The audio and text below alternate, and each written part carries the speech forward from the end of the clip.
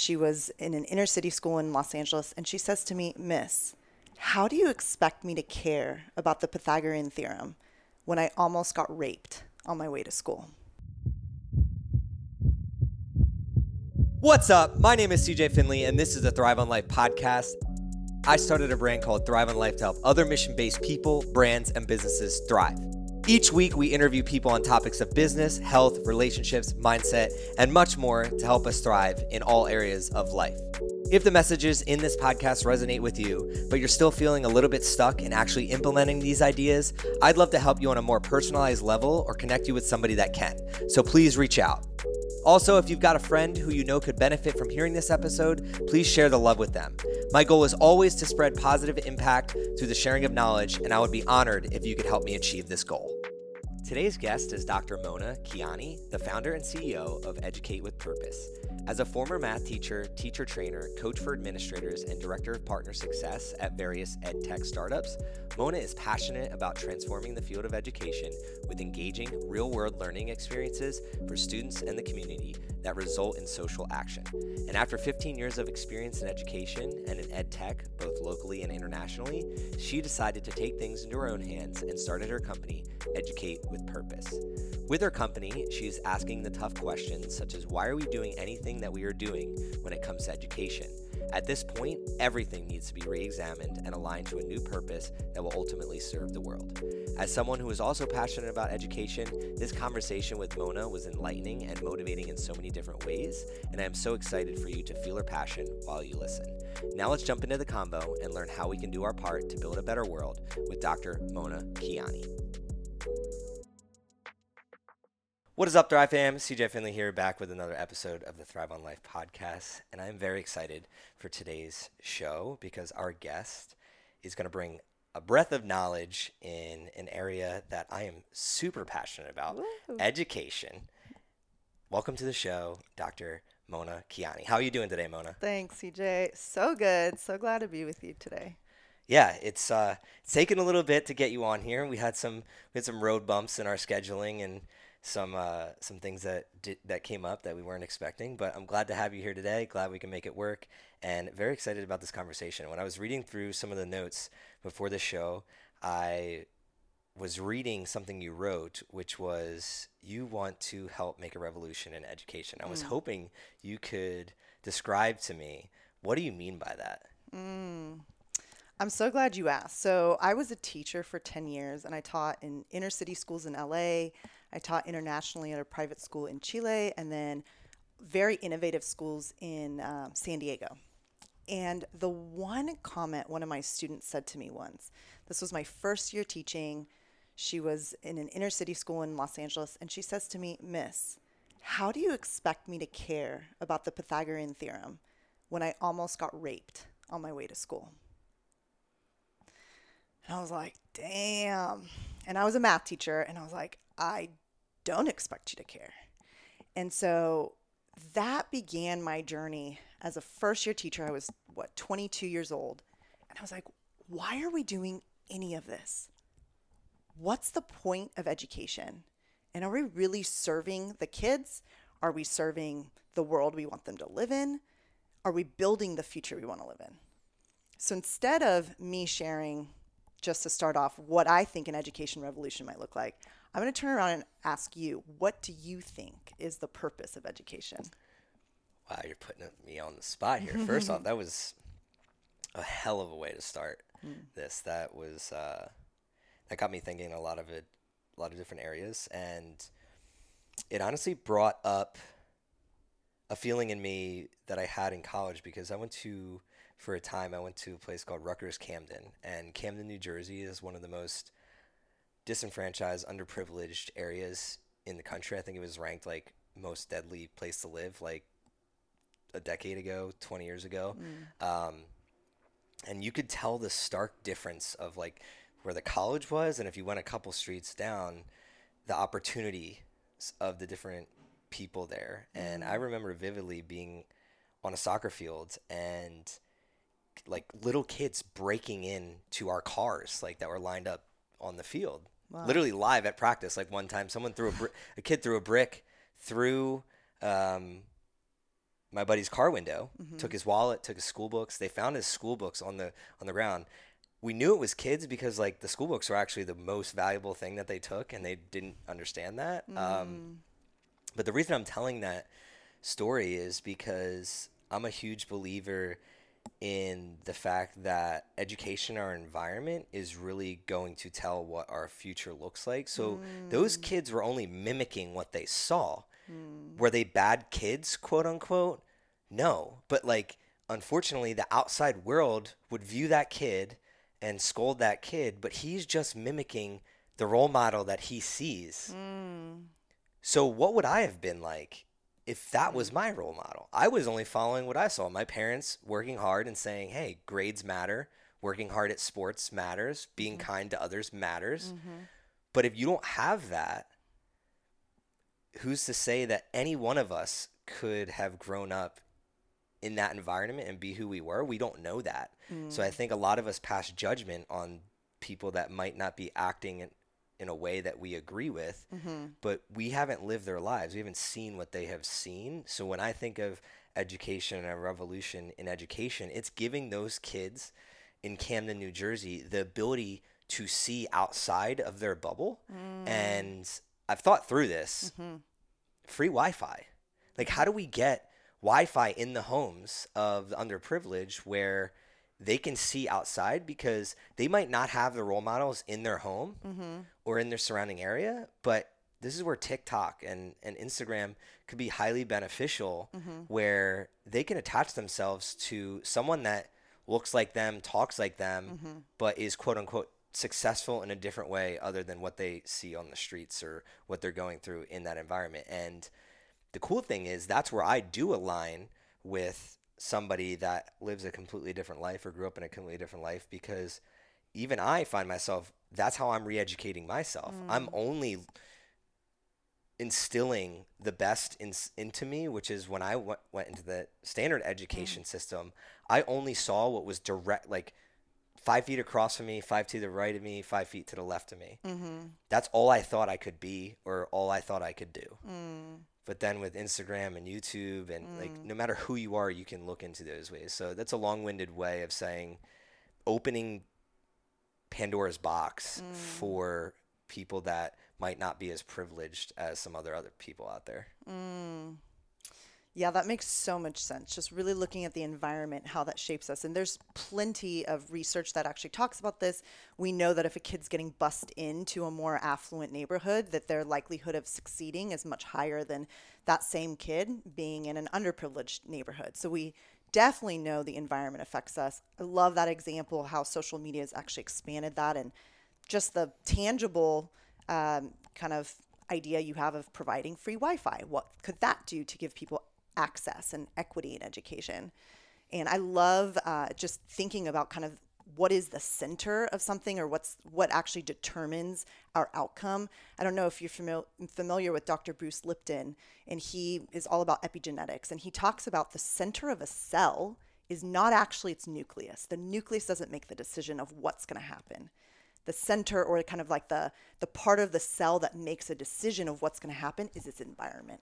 Because you put that cell in a petri dish with a particular environment versus a different environment, that's actually what's going to determine what happens. So the same thing with imagine if that's true of one cell, then imagine a human being. The compilation of cells, what happens when we put them in particular environments. But what I find particularly interesting is having worked in various environments. So I kind of described the 3 environments. In LA, it was in the hood. Like, kids were like, "Miss, don't walk to your car by yourself." I'd have to get escorted in my car. There were shootings all the time. My first year teaching, I had 55 students in a class. I only had one classroom. One classroom, one bungalow. I had 35 desks, if you can imagine. So where does the extra 20 kids go? And I remember getting my roster, and I just start crying. I'm like, what? Like, how am I going to help this many students? Where are they going to sit? And I had one tiny window, like maybe the size of like the back of this couch, and it had bars on it. There was tagging all over the walls, helicopters constantly going over. And in my first year, in the first 3 months that I was teaching, we had 2 lockdowns and a shooting. One of my students, 3 lockdowns, 2 stabbings and a shooting. One of my students got stabbed in the head. He came, dropped off his backpack. Hey, miss, gonna go to the bathroom. And then he got jumped in the bathroom, stabbed in the head. What never saw grade him was again. He was a 9th grader, and I taught mostly 9th and 10th graders. Wow. And 8 of my students got pregnant my first year teaching, again, mostly 9th graders. So just to kind of paint that picture of what life was like in inner city schools. And when I said, what am I going to do with 55 students in a class? I actually had about 65 on the roster, 55 showed up. And I remember an administrator told me, she goes, don't worry, more than half of them will drop out. And so that was already the mindset. And she wasn't wrong, actually. There was about 1,800 students that came in freshman year, and only about 900 made it across the stage by senior year. So that was the statistic of a 50% attrition rate. And so I was always thinking, okay, this girl, Anna, who asked me the question, how do you expect me to care about the Pythagorean theorem? So I said to myself, well, it's not just access to education. It's not just standards mastery. I mean, we all know that, right? Like, we memorize facts for a test, we regurgitate it, we take the test, we all forget it. Frankly, I didn't know half the stuff I had to teach as a math teacher until I went and relearned it because I forgot it. I mean, I got through the highest levels of math. I took calc in high school and then again in college. Didn't remember any of it. But then when I went back as a teacher and I was relearning it and learning how to teach it, I was like, that's what they were trying to teach me this whole time? But that's not how we use school. That's not how we have used school in the past, and frankly, currently, how it's being done. So I thought to myself, it's not enough for me to just teach Anna these standards to go to college, right? She's not connecting to it. So I said, okay, the next stage of my evolution of what is the purpose of teaching was they need to learn this stuff so they can better understand the world around them. And that I'm going to kind of take you through the kind of apex of the evolution of education. But that was my next step. I was like, okay, how do I take this content and help Anna better understand her world? And I taught mostly Black and brown students at the time. So I did a lot of things around social justice. And I was like, how can we use math to look at statistics and data and better understand kind of what's going on in the world around them? And I did that. And I was like, this is really great. You know, I got a lot more buy-in. Anna was excited, you know. I mean, and those kids had it rough. Like, their walk to school, you talked about throwing bricks in the windows and stealing things. I had kids who were like, Miss, sorry, I got jumped by a gang and they took my books. Like, I can't do my homework. Very different than my dog ate my homework story. You know, totally different reality. But still, I was like, okay, but why? Like, why is it important for Anna to better understand the world around her? And so then she can change her world. So that was my next kind of realization. I was like, it's not enough for her to just understand, like, shoot, like, yep, I'm Mexican and I'm at a disadvantage. Just literally walking through the world as a Mexican in this environment, talking about environment, I'm at a disadvantage. What can I do about it? And I think, and so that journey is going to continue. But at this stage in my teaching, I then moved to Chile in South America, and I taught in an international private school. And my students were the kids of diplomats. They were super international, very privileged. So nobody had these gang issues. Nobody had the, you know, someone's going to steal my books or I'm worried about getting jumped on my way to school. But even then, those students also, so you're talking about environment. So I'm going to turn the question back on you right now. So they're in an, I know you probably like last time you're my guest, but no, this is amazing. Keep rolling with it. Even then, the students had more similarities in their struggle connecting with education, connecting with the purpose of any of this, right? Their parents were saying, you got to get into Stanford and Harvard and Yale. So you have that kind of cultural capital at home. All their parents had gone to college, whereas in the inner city school, most of those kids, they would be the first in their family to go to college. Their parents maybe made it through elementary school, okay? So now you have affluence, you have access, you have wealth, you have all the books, all the Wi-Fi, all the laptops. I mean, these kids were far wealthier than any of the teachers there. And even then, they were struggling to connect to education and actually higher rates of depression and suicidal tendencies. So and this is the large narrative, is if we just get access to these kids, if they just had Wi-Fi or Chromebooks or laptops or books or tutors, every one of these kids had a personal private tutor, paid them a bunch of money. But they were like, what's the point of any of this? And I still went by, you're learning this to better understand the world around you, to do something about it. But what then? Why then, if you're in that environment, what is it about that then that still keeps people from caring or feeling connected to their education? What are your thoughts? Like a purpose. So for the first group that you described, Maslow's hierarchy of needs, their hierarchy of needs wasn't met. So they're not too worried about education, because how are you going to worry about education where like some of them are like, I don't have any food to eat today. My parents aren't going to provide that for me. I got to go figure out how I'm going to eat today. So what's the point of showing up to school if like I don't even have food to eat, right? Any human in that scenario is going to choose food over learning that day. The second half is all their needs are met and they're just floating in the space where all my needs are met. To force somebody to want something more than the needs they already have is very difficult. So like a good example is animals. If they do testing with mice, right? If you feed the mouse every single day at the same time, you're conditioning it to, that's all it wants and all it needs. And it's never going to go search for food. But if you feed the mouse one day and then you go a couple days without feeding it, what's that mouse going to do? It's going to start searching for food. So the problem with the education system that I have found, and I experience this, is you have polar ends of the spectrum. Like few people end up in the middle is what I notice. I don't know if it's still like this, but you have kids who are on the spectrum of their hierarchy of needs aren't met. And then you have kids on the spectrum of most of their needs are met. But then what do we do with those kids? Because for me, I look back at my school, like it was too easy for me. My needs were met. Going to class was easy. Getting my grades was easy. But I look back and I'm just like, man, I wish there was somebody there to like challenge me to be better, to have a purpose, to do more.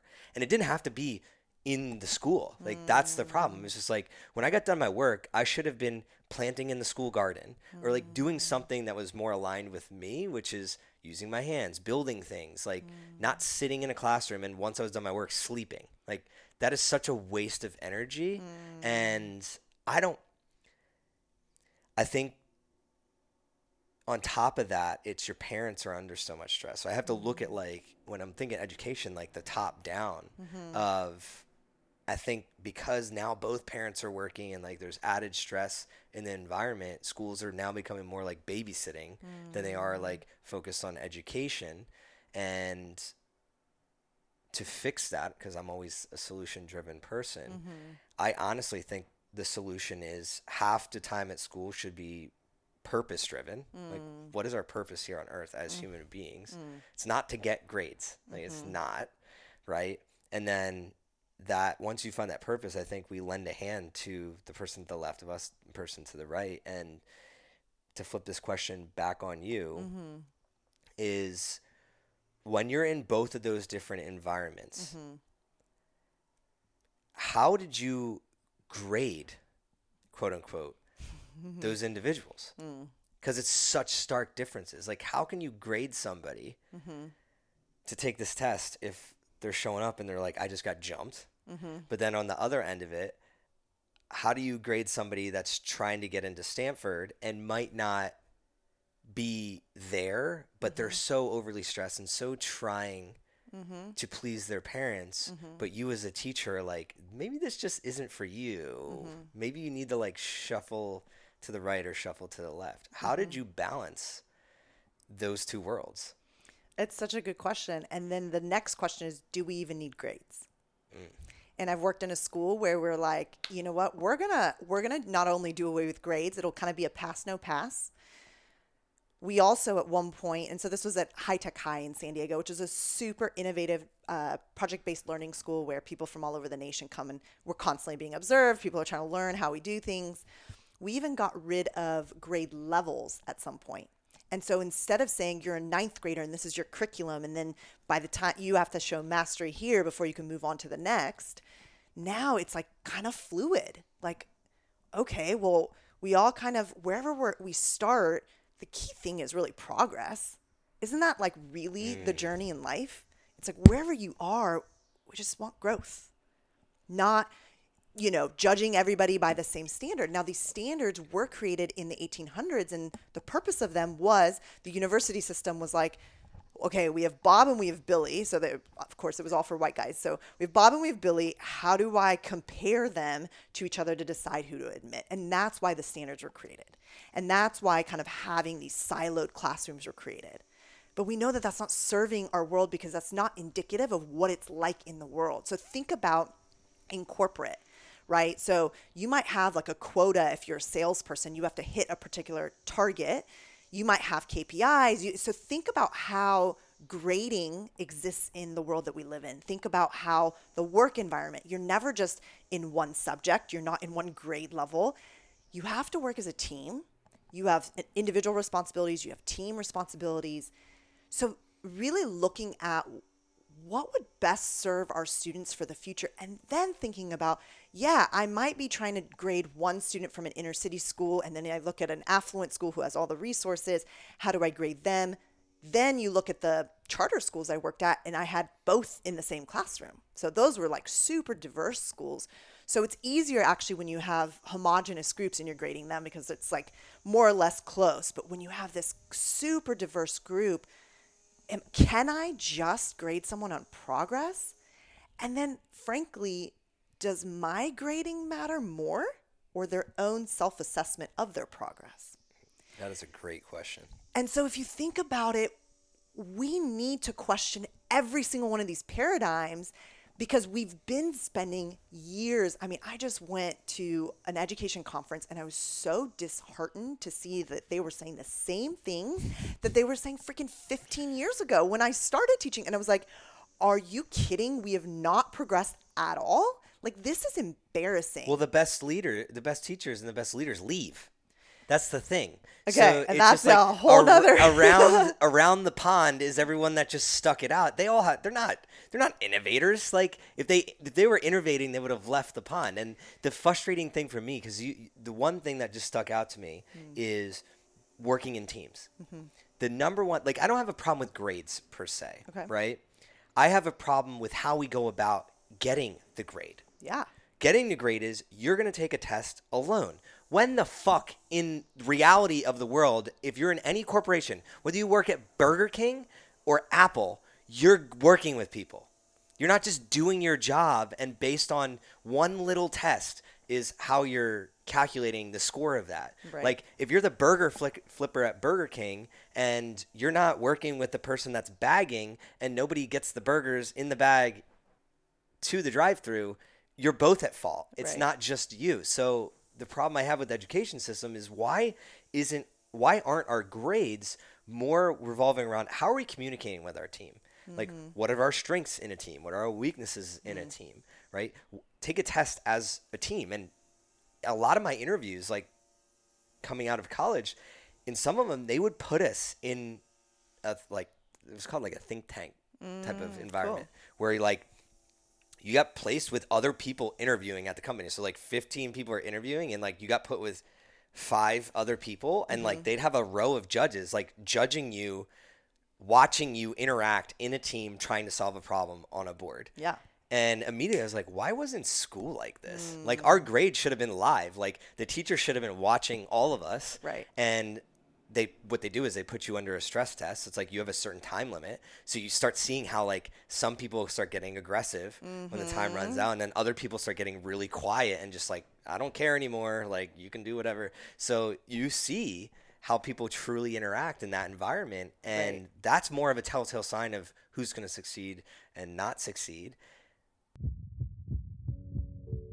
What's up, guys? I'd like to take a second to thank you for tuning into this episode with Mona. I hope you are loving this conversation so far.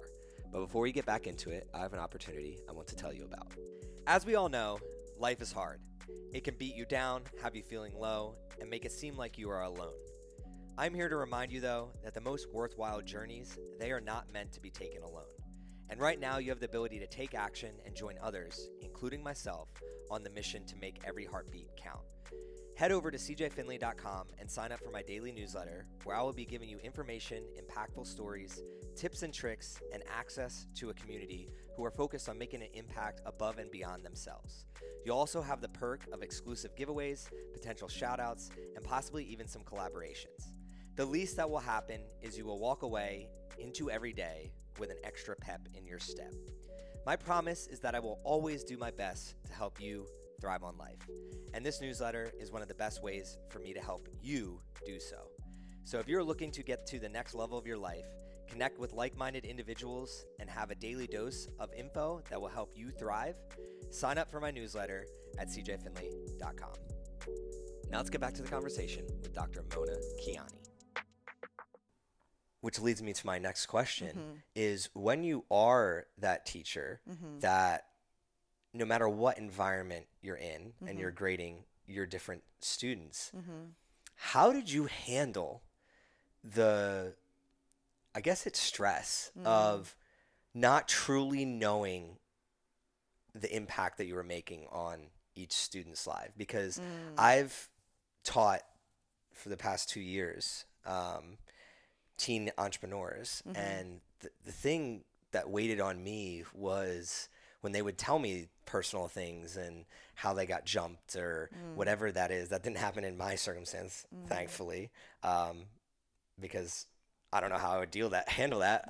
But the struggle that I had was, how do I keep that even keel and don't weight anybody above the rest? So how did you do that, especially with 55 kids?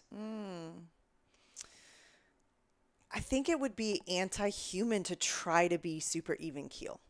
So I think being vulnerable and being authentic and showing the humanity of, like, I'm imperfect too, is part of the game, right? I remember a student. God, how many teachers actually do that, though? That's the question. So I have a couple of thoughts. I'm gonna share this story before I'm too embarrassed to. So I remember one time in Chile, this student wanted to go to a Britney Spears concert, and she was going to miss my class. And I was like, hell no. Like, you were not missing my class for a Britney Spears concert. I don't know why I was so like, if you miss my class, like, it's the end of the world for a Britney Spears concert. But I remember the next day she comes into class, and I was like, if someone didn't miss my class, okay, whatever, but it's your responsibility to get the notes from a friend, get caught up, come and ask me questions, like, take initiative, take responsibility for you choosing to miss class. It's different if you're sick. I have a little bit more empathy and sympathy, but if you're like deliberately missing, like, come on. I was huge on teaching like responsibility and some of these like life lessons and discipline. Yeah, absolutely. And I remember saying to her the next day when she came, or it was like a couple of days later, they had a quiz. It was on the topic she missed. She didn't come ask me any questions. I asked her in class, like, did you get the homework? Did you get the notes? Do you have any questions? She's like, no, miss, I'm fine, whatever. And then when she did really poorly on the quiz, God, I'm so mean. I was like, did Britney Spears teach you how to do that? And I was like, I didn't even think twice, like, how will that affect the kid? And it was only at the end of the year that I later learned that, and I had even forgotten that I said that, but she had let me know that was like a scarring moment for her. So there are those like teacher slip-ups, that we have. Like, I was human and I was sarcastic and I was like, I totally disapprove of you doing this, kind of like the stern mom look. And then there's the stories of, kids telling me long after we forget. Literally, I had a kid write me this. Long after we've forgotten all the math formulas you taught us, we'll always remember the life lessons you taught us. And I still, to this day, I'm friends with my students on social media now. And my oldest student is 33 years old, which is like, wow. And most of them have like families, kids. And back when I was 22, they're like, Miss, you're getting old. You better hurry up and have kids. It's so funny. So I get students reaching out to me all the time and just saying, you have no idea the way you had an impact on my life. You changed my life. So you had posted this quote the other day that it's not about what you harvest each day. It's about the seeds that you plant. And teaching couldn't be, closer to that particular sentiment. So you really don't know good and bad. And I imagine, I'm not a parent, but I imagine parents the same way. Like, kids hold on to things that you've said to them. I think to your earlier point about this concept of holistic education, this concept of you were judged in that interview as a team, and how do you react and respond to other people? How do you work in a group? How are you managing your own emotions in that moment? Yes, an adult is going to have an impact on your life, and for better or for worse, and I'm sure I did both at different points in time. But also, how do we teach so much self-love and trust in oneself that no matter what someone is sharing with me, I can still be on this journey. I can still be blossoming. I can still turn inward. That's a big part of what I'm doing in the company that I'm creating. So there's various facets. One of them is this concept of understanding that each child has innate knowing. There's something, call it divine, spiritual, energetic, mysterious, call it whatever you want to call it. But every single human being has this power and this kind of magic within them, which leads to their purpose. And they kind of look within to see, why am I on this planet? And along that vein, they have a divine understanding that there are other creatures on this planet that I am one and the same with. Right? We have that understanding. When we are born, we gravitate towards other living things as energetically like one and the same. We don't have this, oh, you're black and I'm white, so boundary, right? We understand that we have that innate knowing. We have an innate knowing that life is about presence and play. We also have an innate knowing towards service to humanity. Altruism in kids is actually beat out of us. It's generally socialized out of us around the age of 6. So we go from very giving. I know that the large narrative is that kids are super selfish, but actually kids, when they take very young kids, when they take a bite of their cookie or whatever, their next reaction is, mommy, you try. Because they have this very giving altruism. And we teach kids, just like you were saying, we make them take this test on their own. And are you surprised then in this very I'm teaching you to just forget about everybody else. It doesn't even matter if you're a good person, if you're a nice person, if you're a dick. It just matters that you ace this test. So then are you surprised that we have a bunch of really smart people in the world who are greedy a-holes? Are you surprised? We literally, K-12, we're teaching people to do that. So what I have been doing over the last 6 months is really questioning the purpose of education in its entirety. Starting with Anna's question about how do you expect me to care about the Pythagorean theorem, and saying, okay, it's not just about learning the content. It's about learning the content so that you can understand your world, so that you can do something about it. And then the final step of that for me, as I was looking at these kids in the affluent school in Chile, it's not just about service to the world one day, someday. It's about doing it now. So in my evolution of teaching, and what I believe is going to lead an education revolution, is actually taking what it is that we're learning in the world of education, and we're doing it to give students from the age of 5 an opportunity to give back, to be of service, to connect with other human beings. Because these are lessons that adults finally learn. Some learn, not all learn. Many go through the corporate world, they go through life experiences, and at some point along the way realize that really the magic sauce in life has to do with 3 things. It has to do when we are serving others. Okay, we know that being a part of a similar community and constantly wanting to give back. And I know you're huge on, I've experienced your generosity and altruism. You're always about serving other people. So we know that that's really what leads to our fulfillment. We also know it's about love, connection, and oneness, seeing that we are all one in essence. If you can't feel that and experience that, then everything ends up being for kind of an external reward. It doesn't come from within of like literally my cells vibrate to the same frequency as yours. We are one. And the third key kind of pillar of all this is that innate knowing that you have a divine blueprint within you, as I do. And we each have something very unique to give the world. And that particular thing is beat out of us in these standardized systems.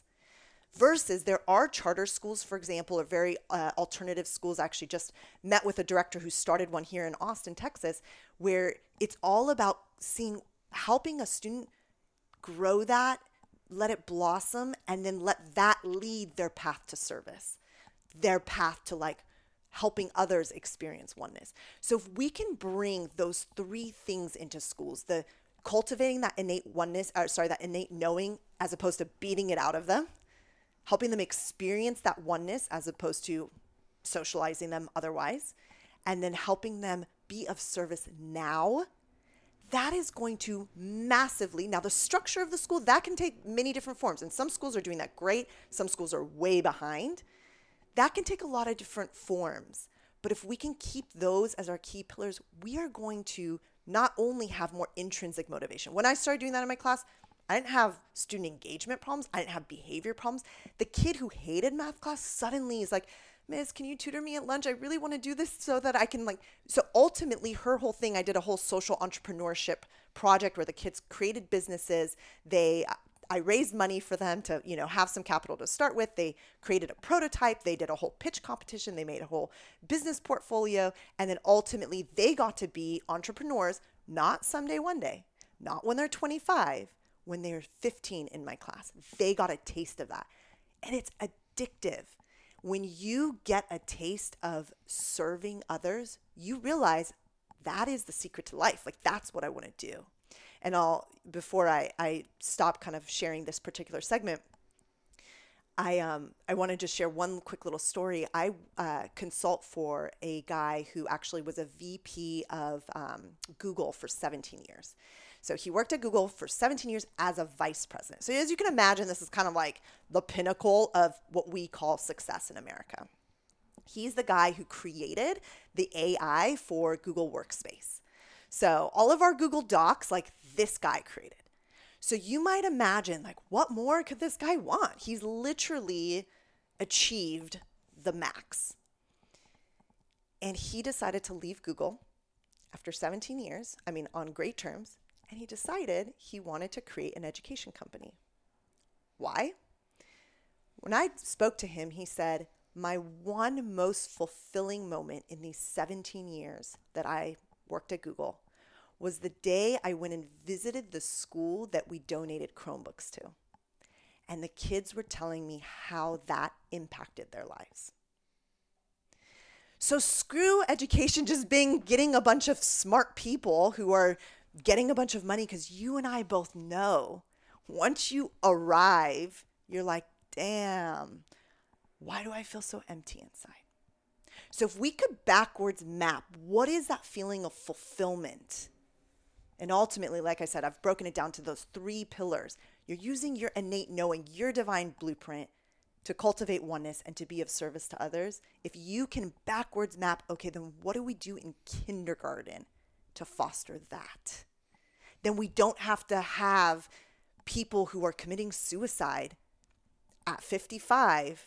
They have the Ferrari, they have the house, they have the wife, they have the kids, but they're like, why do I feel so empty?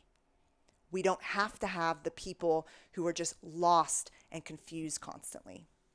So I think that's kind of been my journey and ultimately what I call leading an education revolution, and why I started the company Educate with Purpose, because we have to go back and question, why are we doing any of this? And what kind of world, what kind of human beings, what ultimate goal are we striving for? That was amazing. Have you ever heard of the saying, it's not about content, it's about context? I haven't, but I like it. Yeah, so it applies to literally almost everything in life, including education, where you could show, we're on a podcast now. Mm-hmm. I could say one thing, and if I'm in a classroom of 55 different people, kids in front of me, they're all going to hear it differently. Yeah. They're going to hear it how they want to hear it based on the predisposition they have to the story that I just told. The issue with having 55 kids in a room is you can't individually give them 55 different stories, context, to make them understand how the Pythagorean theorem applies to their life. So like for the girl that you mentioned at the very beginning of this podcast, the way that I would give her context of like, why should I care about this is I would ask, well, how did it make you feel to go through that? And then she's going to be like, I don't like this. I was like, okay, well, how can we change that? Well, Pythagorean theorem is math. Math could change your life so that you don't never have to deal with that again. And even more so, you're like aligning to the 3 pillars that you have. Not only could you help yourself, but what if we could help you help other girls not have to experience this? And then that child and their curiosity attaches to that context of that story of I'm battling to get to school every day and basically slaying dragons left and right to learn math to eventually help me and other girls not have to deal with this. Now, as a teacher, it's fucking impossible because if you have 55 of that, it's impossible. And that's where I love that you mentioned like AI and the guy from Google, because technology like that does allow us to be more contextual at scale. Like it allows teachers to scale and understand, like, especially one thing that you said where it's like these conferences are the same as they were 15 years ago. I've never been back to my town's like schooling system on purpose. Yeah. Because I'm scared to walk through those doors and see the exact same thing that I saw 15 years ago. Because I know it hasn't changed. Yeah. When they could be using technology, simple as this. I sent you a Google form prior to this to understand more of what's your vision, what's your mission, what are you trying to do, how can we help you? Teachers should be doing that with, like, prior to coming into class, like the teacher literally could just send a Google form of like, what are you passionate about? What do you struggle with? And then without even having to lift a finger or even have a conversation, she could understand her students and what they're struggling with and where they want to go and why they want to go there. But I guarantee most schools aren't doing stuff like that. And I really liked how you broke all that down, but it made me think. So that was all like, that was beautiful. You painted a beautiful picture, but I know that it's not going to be easy, that the road to getting there is not going to be easy. What are some of the things that you've had to endure that have been a struggle in terms of communicating that vision to other teachers, schools, anyone that you're trying to get to believe in educating with more of a purpose? What kind of barriers have you had to go through or have seen? Yeah. You know, I think the biggest barrier is the victim mindset, the defeatism, yeah, but you don't understand. It's just, we have so many mandates. Bro, I was a teacher in those. So if anybody understands, I get it. And I've taught in all the types of schools. So I get it.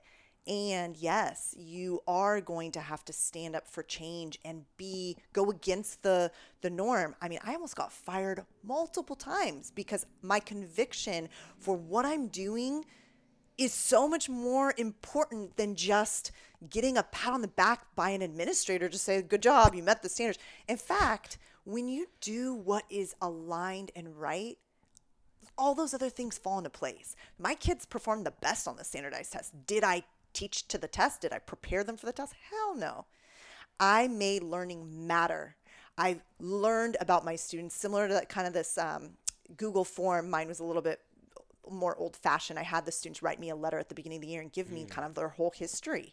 Tell me, like, how do you feel about math class? Because math is like the dentist of education, right? Like, most people are like petrified to come in that class, or you love math class. So it's usually one or the other, but so much of what you're doing as a math teacher is having them unlearn their association with like, this is terrifying, right? Or this makes me feel like a failure, or this is threatening my progress in education, because they use math class as kind of that in third grade. If you don't do well in math, you're going in this direction.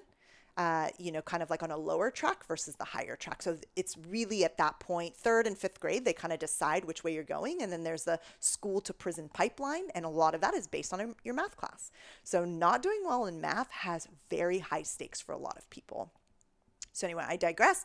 But the point being is that there's so many teachers who are just, they're exhausted and they're beat down and they feel this chokehold from the system of, I can't push the boundaries. Now, it's not just in education. And this is, I feel like it's been such a blessing for me on my journey. I taught for 10 years and then I was working in ed tech for 6 years, these past 6 years.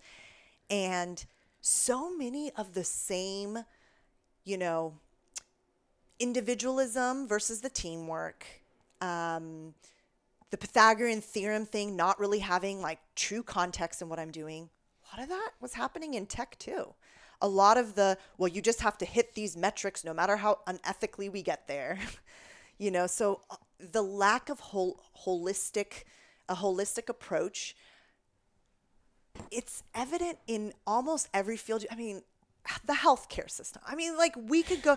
So today we're really focusing on education, but I actually think that all the things that we're talking about and questioning the purpose of any of it and really looking at this particular, there's kind of this saying that says, it looks right, but does it feel right?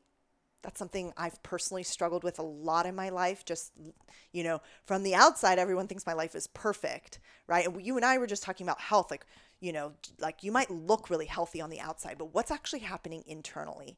And that could be physically internally, that could be spiritually or emotionally internally, that could be psychologically internally. So this is happening across so many different fields. And ultimately, I think that, my biggest challenge here has been for us to be able to think bigger than that survival mentality of, oh no, but I'm going to get fired. Okay, then get fired. And see what beautiful doors open up when you follow your why. Why are you on this planet? And what really got me, so I actually got laid off from one of the companies that I was working at, and that's what led me down this path. I asked myself, so as you can imagine, getting laid off, I was just like, I was a mess. I was like crying. I was in disbelief. And I just got on my yoga mat and I went into child's pose. I was actually going to go through and like delete everything in my Google Drive. And I'm like, screw them. They don't get my stuff. I was so upset. And instead I surrendered. I closed my laptop. I was like, let them have it.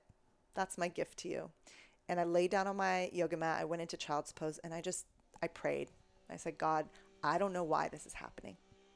I don't know why it feels like everything is crumbling. In that same week, I was dating someone that kind of fell apart. My housing situation I thought was more long-term, that I was informed you got to be out in like a week. And then this was happening with my work. And I literally was like, okay, you have my attention.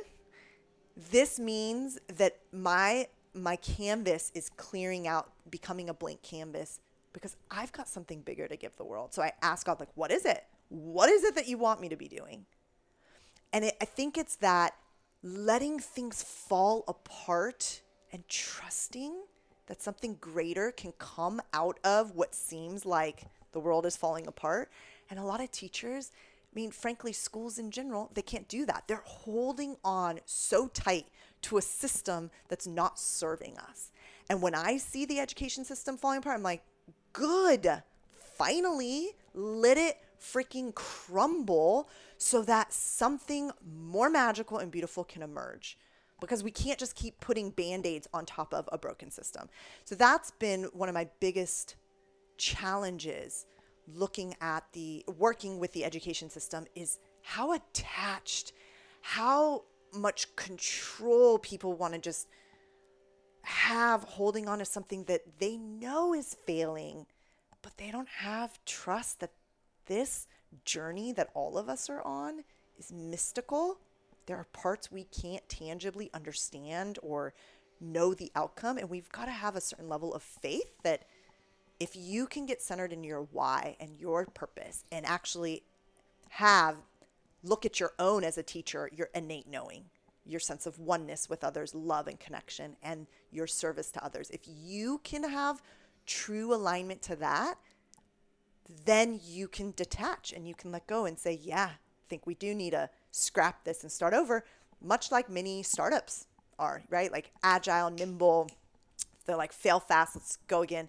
But I mean, they have such a brick edifice that they're just like, I don't want one brick to fall out. So that's been the biggest resistance. Faith over fear. I love that you brought up the fear. You responded to getting laid off a little bit differently than I responded to getting laid off. Okay. I went and partied in Toronto and lost one of my teeth Oh. in a club. But I ended up in Texas because I got around the time that I got laid off, because that's when I reached out to Aaron. But I love that you use that context, because it's something that, man, if you haven't gotten fired or laid off from a job, if you're listening to this, you're not pushing the needle like that. Like, so for me, I walked in on a Monday and I was working for an agency at the time. So I was contracted, and the contract agency never told me that this was my last week. My on the floor manager was supposed to say, like, this is your last week. So I email him like on the Monday, because the agency had emailed me like, oh, congratulations on your last week, blah, blah, blah. This is the wrap up, whatever. And I was going into the week like it's a normal week, going to get paid for the next couple months and roll on with my life. And it ended up, I emailed the on the floor manager, like, oh yeah, I forgot. So I was like, all right, fuck you, guy. I have to take the rest of this day to figure out what I'm going to do. And it was funny because that was right before I ended up moving to Nashville, and I had like a gap of 2 or 3 months that I was supposed to be at this job, and ended up like working at U-Haul just for shits and giggles. Yeah. Just driving trucks and whatever. The reason I'm telling this story is I learned how to drive like trucks and trailers then, and now that I have the sauna and my truck, that experience that I never would have had if I didn't get. I mean, there's way bigger things that also happened in my life then, but like I'm trying to show a little dot that you connect, where what happened to me, I was like, whatever, like keep it moving. And I think a lot of people are so afraid of the failure, which is conditioned from the education system.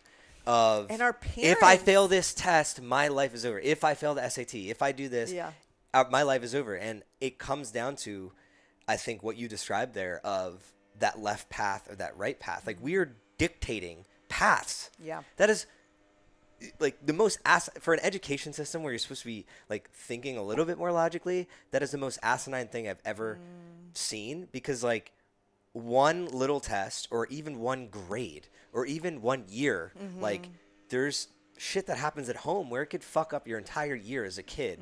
That's not going to determine the outcome of your life. Yeah. And we're putting pressure on these kids as if like you had mentioned when you were human. My class matters as the teacher. Yeah. So it stems from the teacher. And this is where the last part of this conversation, I want to shift into the next couple of minutes of what could the system be doing better for teachers? Because I'm a believer that, one, the system, like as a systems engineer, you don't build a new bridge on top of a broken bridge. It's impossible. You just knock the bridge down and then build a new one right next to it. The only way that's going to happen is if internally teachers are like, we're done. Because if we don't have teachers, what's going to happen? Like, there's no one to teach the kids. And that's right? happening. And that's happening. Literally. So I'm seeing the domino effect where teachers, the best people, are just leaving. And nobody is going to college to be teachers anymore. Why am I going to take on debt for a $50K a year job? I'm not going to do it. When I could probably just be a tutor and make $100K a year, right? So that's what's happening. But what's the new system for that? Because we've been talking a lot about the kids here, which I love. But unless we solve the real problem, which is we need people that are passionate about helping our youth, teenagers, and young professionals be educated with purpose, what does that system look like? It's a really great question. And actually, that's why in my company, Educate with Purpose, I've chosen to not focus on teachers. I actually work with school and district administrators. So teachers are leaving in droves because they're no longer fulfilled, right? Generally, a teacher's very fulfilled, even making 50 grand a year. They're very fulfilled because they feel like their life is making a difference in the world, right? They can tangibly see a child transform throughout the year, and the gratification in that is just like astronomical, right? But now that is no longer having that pull based on everything we went through in the pandemic, and admin just having like a stronger chokehold with mandates. They're having all these pressures from the state. So I've been working with leaders first to shift the purpose of everything they're doing. Why are we doing this? So until we question why, I don't care what system you keep shifting in this broken system, it's not going to make a difference if you can't be held accountable for the why. Why are we doing anything we're doing? Simon Sinek says we're drawn to organizations and people for their why. We've lost that in this entire narrative. So working with leaders to first like tap into their own humanity. What have so many of the leaders done instead of getting vulnerable, right? We know the strongest leaders are vulnerable. That's a kind of a symbol of true strength in leadership. But instead they're like, no, well, now I'm going to give you a bunch more mandates, and now you've got to, submit this. And teachers are just like, I'm done. I can't. Like, they've hit their limit of what it is that they're, what kind of that strangulation they're willing to put up with to do the thing that they're passionate about. I love this concept where it says students enter as question marks to the school system and they leave as periods. What if students entered as question marks and left as question marks? And now look at teachers.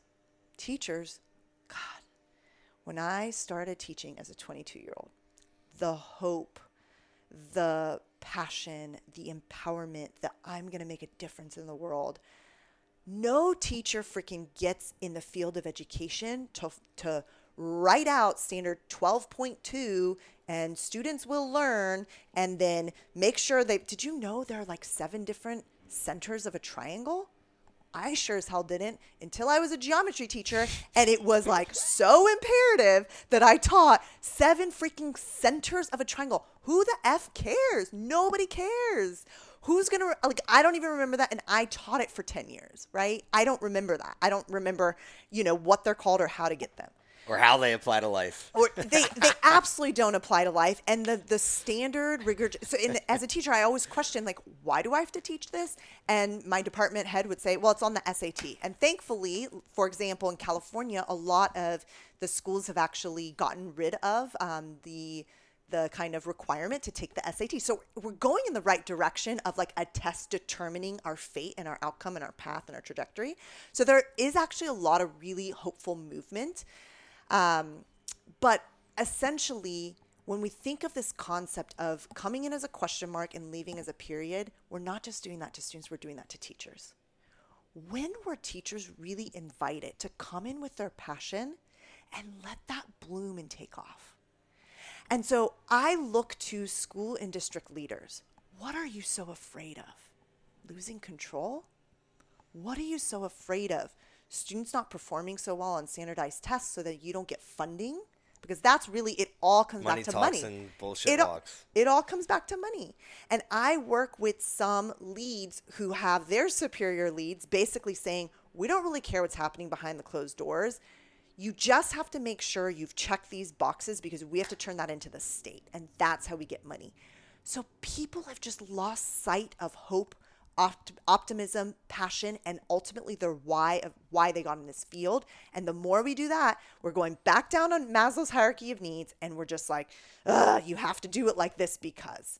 So until we, stop the clock and say, and really we can't stop the clock, but if we can just pause everybody for a moment and say, why the F are we doing any of it?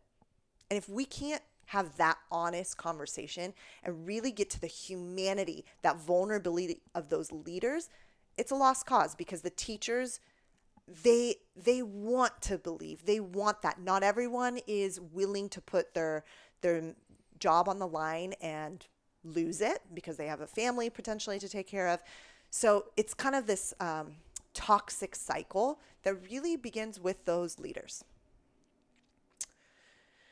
Yeah, I never really went down the rabbit hole of like who controls a district, but I'm a business guy. I know money talks, and that's where I do have faith and hope is I'm starting to see, you mentioned ed tech and tech companies. We're living in a more entrepreneurial environment just across the world. The internet has unlocked that, and companies are starting not to care whether you have a degree or don't have a degree. So it's really just the trickle down effect. The schools do the SATs because the SATs make money and the SATs pay the schools. Like it's just like big pharma, big healthcare. Totally. Like it's money. And like the schools where kids are dropping out, we're not incentivizing the kids to show up, but the schools want the kids to show up because that's tax dollars. So it's just like these incentivizations are just not there. And then as a teacher, like what is the incentive to show up and almost kill yourself for $50K, right? So it's just like once the incentivizations start realigning, and I think to wrap this up, I really like this conversation.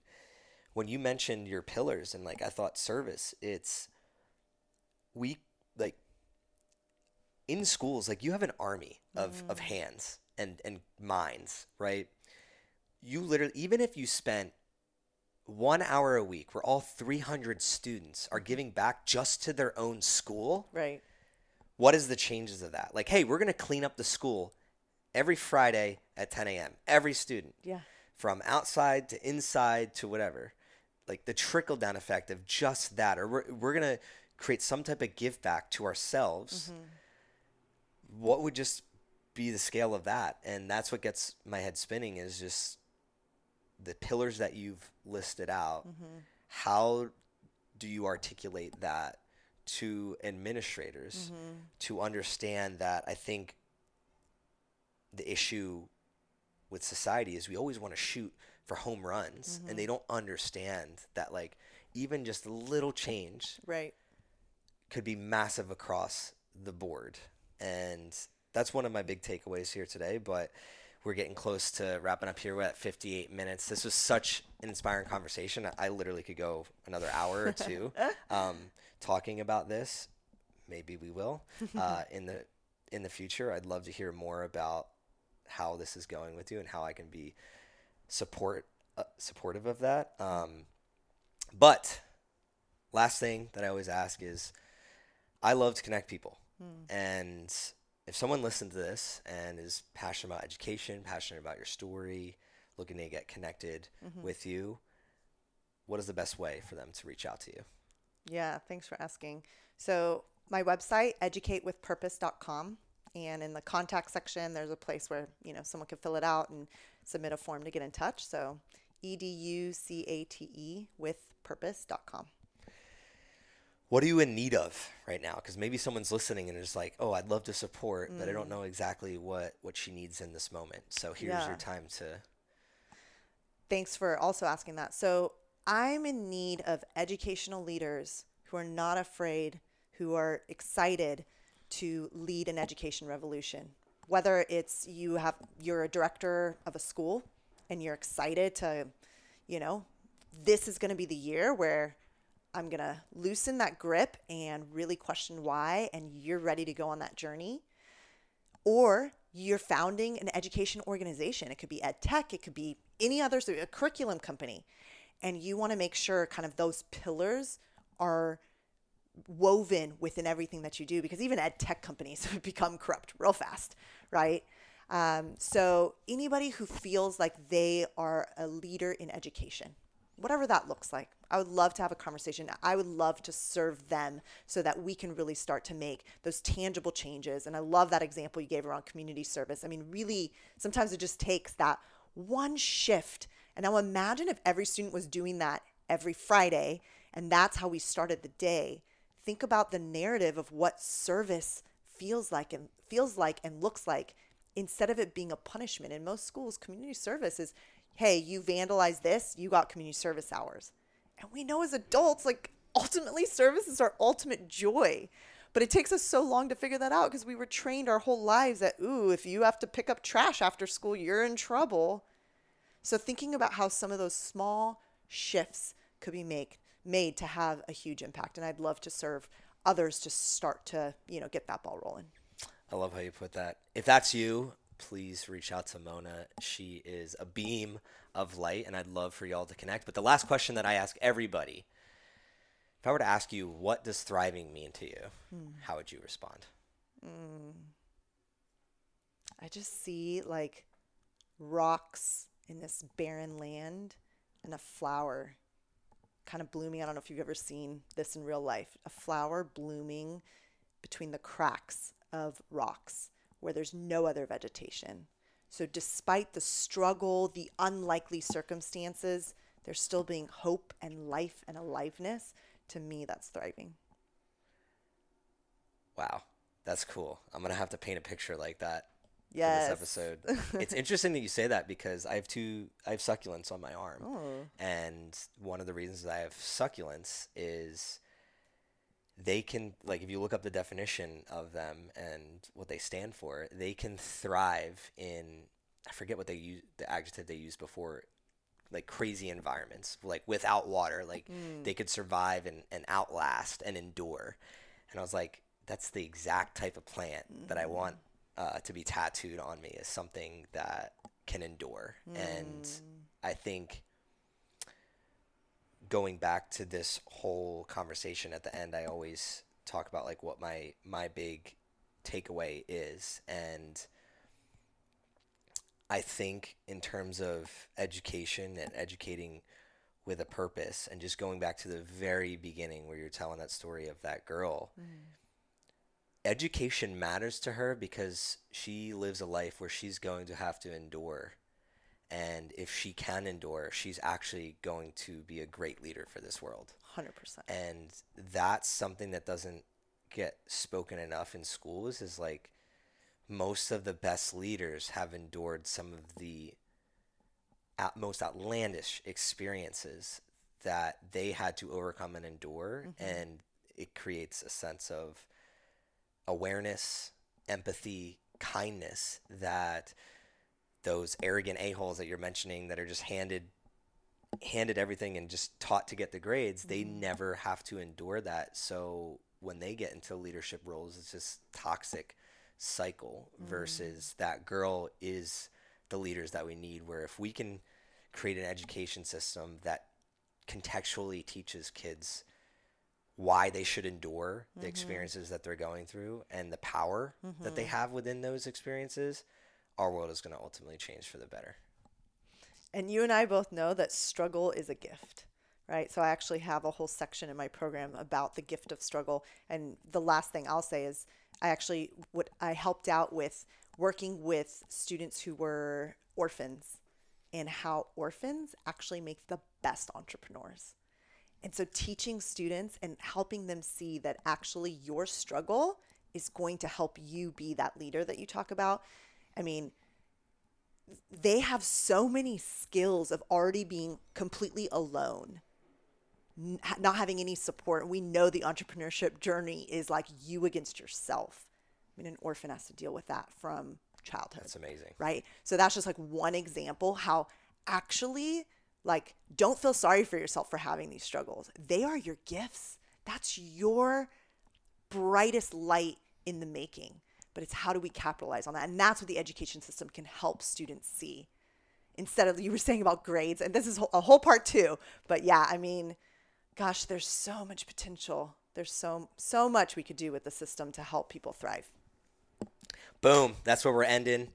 Thank you so much. If you listen to this episode, the best thing that you can do for Mona and I is to share it with somebody that you know that loves education as much as we do, or maybe even share it with a student, because I'd love for them to hear this and be inspired to go on their own path, their own journey, and start questioning their teachers on how they are getting taught, because this is there's two ends to this spectrum, and we want to change it as best as we can.